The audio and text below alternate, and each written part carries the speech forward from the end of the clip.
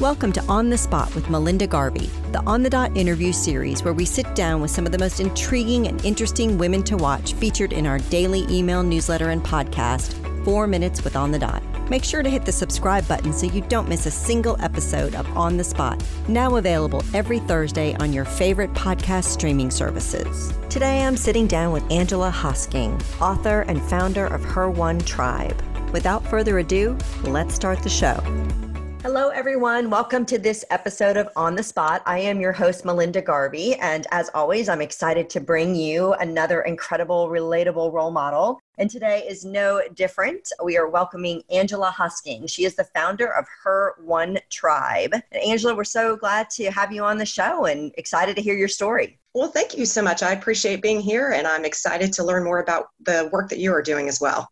I like to start by going way back and talking about what was your big dream when you were growing up? What did you think you were going to be doing? Because I think we find that, paths are not always straight. And sometimes we get, off track because we think we're supposed to be on this straight path. And we just like to show where you thought you'd be and where you've ended up. So what was your big dream growing up? Well, when I was a little girl, I wanted to be a writer. I was the kid that when we went to the library and they would only let you take out 10 books for every 2 weeks, I was upset about that because I was diving into at least a book a day. And I started keeping a journal and wanted to, I thought at the time, be a fictional writer. And it's funny that you talk about going way back because now where I'm at in my life, I'm actually coming full circle and actually achieving that dream. But I went down a very varying path. I started out with an English degree and was going to be a journalism major, flipped into nursing, got my bachelor's of nursing degree, took care of oncology patients. And I went to school and got a nursing degree, went up the leadership track and got my master's in nursing, healthcare leadership, and a master's in business. And then about 4 years ago, started writing again and published my first book this year. So it definitely has been a complete 360-degree circular turn of learning and living and finding what brings me joy and passion in my life.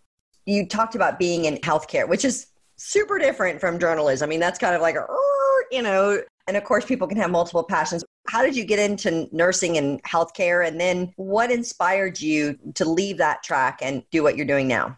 So I think some of the similarities between nursing and communicating as a writer is that you want to be able to build relationships with people and that you want to be able to maybe help educate or teach people. Those are the similarities between the two. Actually, I had my first daughter, pregnant with my first child, and had a wonderful relationship with a nurse practitioner. And I was so curious about all things medical related and began immersing myself into, again, reading everything that I could about pregnancy and childcare. And my husband was actually the one that said, do you want to go back to school? Do you want to go back and get a nursing degree? And I was like, yeah, I think I do. And so to your point, I then had to take all the science classes. As a young girl growing up, I didn't really feel like teachers were sort of pointing you toward the science direction, and found I had an absolute love for chemistry and biology. And not many people discover that kind of later in life, right? That they have that passion. But I love it because you were inspired by a role model, right? I mean, absolutely. That's what it's all about. Someone who you saw doing a job and you thought, wow, that really inspires me and I could do that. And that makes me feel good. That's really important and why we try to expose women to so many role models.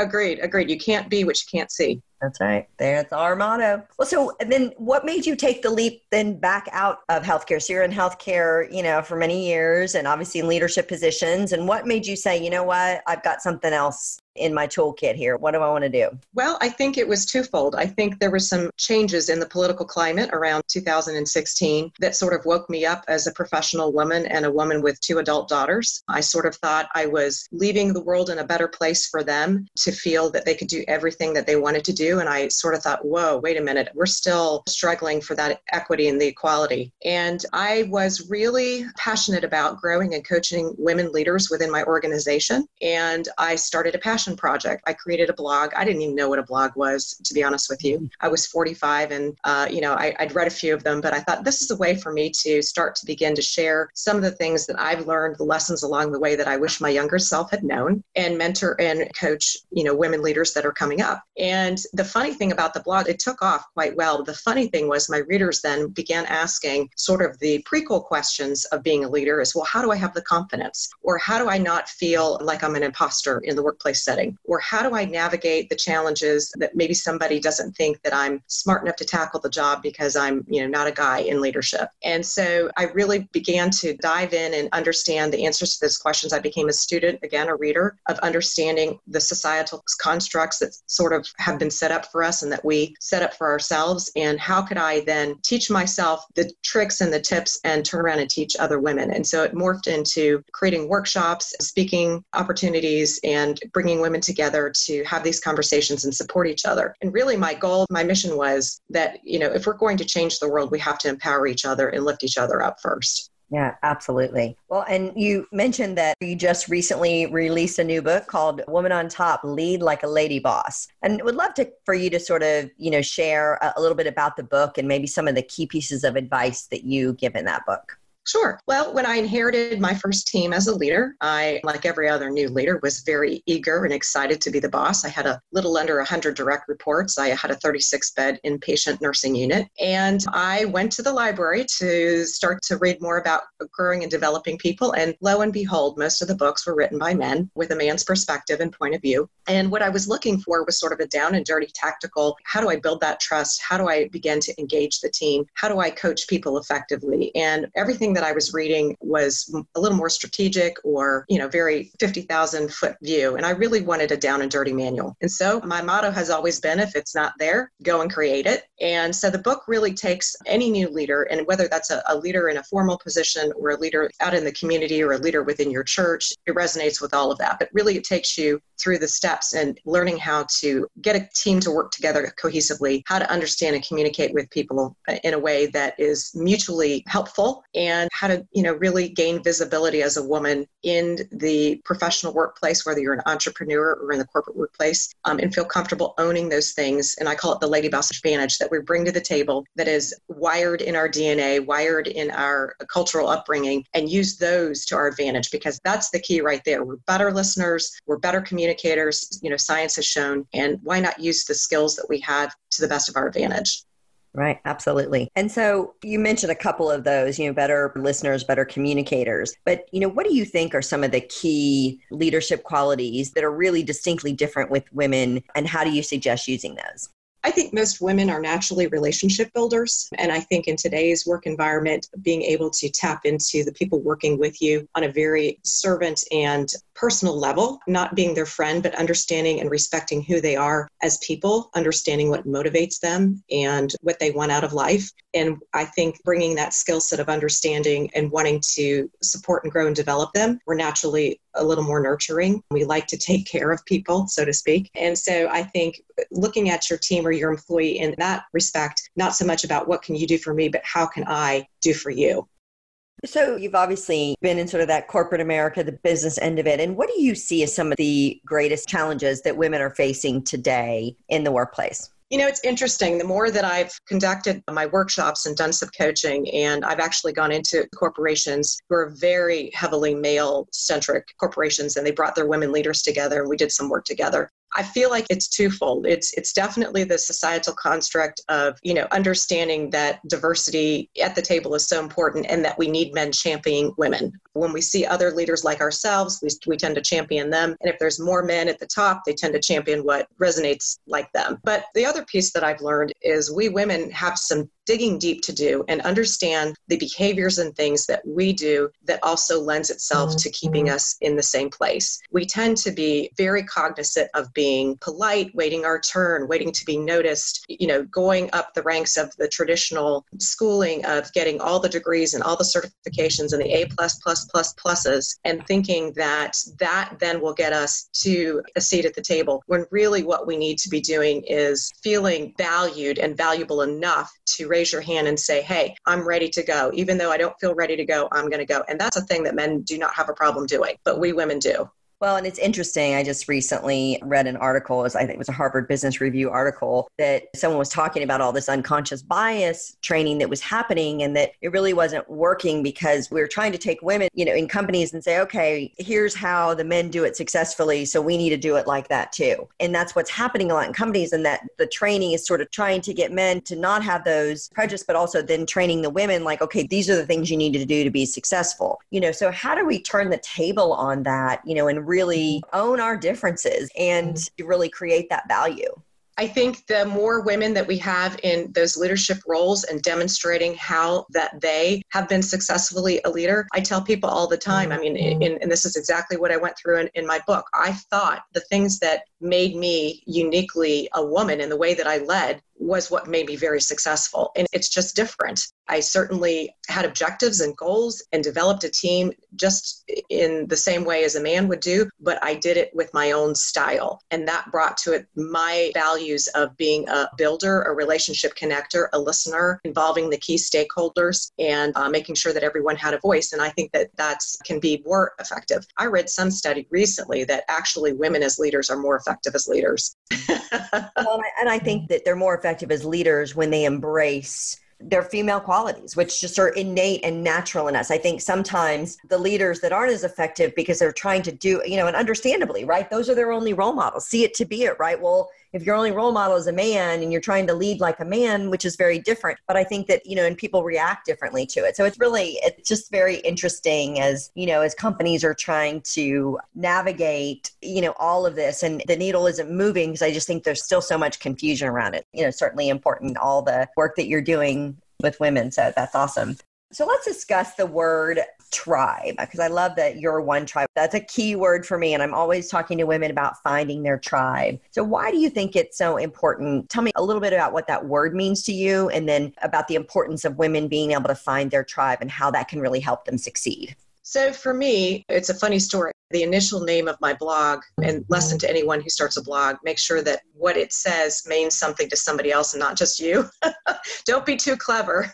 I had leadership elevate her, like leadership elevator, like elevator to the top, which is what my blog initially started out. But as I began to build a community, and I have an online community, we began referring to ourselves as a tribe in that we put each other first. In other words, we made sure that when someone had a success or a win, everybody acknowledged it, recognized them for it, pushed them. When someone had a moment where they were feeling not quite ready to do, they empowered and encouraged. And so I really think I felt, and I'm 52 years old, I was fed a lie and a line that women are mean to each other somewhere back in the day. And especially with a scarcity mindset in corporate America where, if there's only one woman at the table, well, I better claw my way up there and, dump my sister. But really that's self-defeating behavior, because the more, and again, just what I reiterated before, the more women in high level positions, the more that they see women like them to pull up alongside of them. And my number one quote is, I stand on the shoulders of the woman that came before me, and I lean to lift up the women that come after, because we'll get there faster, stronger, better together. And I want to leave a legacy for my daughters that it's easier for them. Yes, absolutely. Well, and I think that you just answered sort of the next question on the tip of my tongue, because I love the empowered women empower women. That's actually a tagline for On the Dot as well. And I just believe that to my core, that, and just what you were saying is the pay it forward. And I think that naturally when we're in that scarcity mindset, because that's what we know, we go, ooh, we get that jealous feeling if we see somebody, or we maybe don't want to promote another person because we feel like, oh, that might be taking away from us. And so just the concept of the more you empower others, the more you're empowered, I think is just super important, in what you're doing. And it makes such a difference when you are surrounding yourself with other women who have that same mindset, because there is no competition. There is only excitement of let's go do this together. And, you might hit a level a little bit before I do, and that's okay, because you're paving the way for me and you're going to teach me how to get there as well. And so I definitely think as I have grown and developed this community, what a difference it makes to be in a community of women that all feel the same way. None of that middle school backstabby, stuff that we all were indoctrinated to in the 6th grade, right? And it's wonderful. That's awesome. Well, and tell us a little bit more about this community and sort of what's involved in everything you do and how other women can get involved. Sure. Well, I have a virtual community and a physical community, so to speak. So the virtual community is free. It's a Facebook group called Her One Tribe, and anyone can join. The only caveat is we say no mean girls allowed. On Wednesdays, we promote women business owners. They can put their favorite, something that they're selling or their favorite community project or something that they'd like other women to help support in there. We make sure that we're always supporting other women in the different workshops and in the different places that I go and conduct workshops. It's small little groups of women that are working together to build accountability and support each other. At Her One Tribe on Instagram is another place I like to be active. I think promoting positive messaging around supporting women. And oftentimes we'll have a Woman Crush Wednesday where we tag a woman that inspired you today. So just again, fostering that community of managing up and supporting and giving a shout out to women that are doing wonderful things, much like I think what you're doing here with your podcast, so that other women can see it and believe it as well too.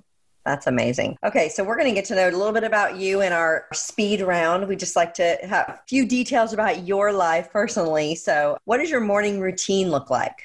So about 3 years ago, I got very intentional about my morning routine, and I can tell you that it's completely changed my life. I always start my morning with gratitude practice, and I know lots of people say that, but I do it every single morning. I write down 5 things that I was grateful for in the last 24 hours. I specifically am looking for those golden nuggets, even when it might have been a hard day. And then I journal for creativity. So whatever project or speech I'm working on, or if I'm writing an article, I've started an outline for my second book, then I spend about 30 minutes working on that. And it's my coffee time, it's my quiet time before I ever look at my phone, before I ever hit the email or hit the work of the day. And that's been very intentional for me. I do get up the hour earlier just to make sure I have that time.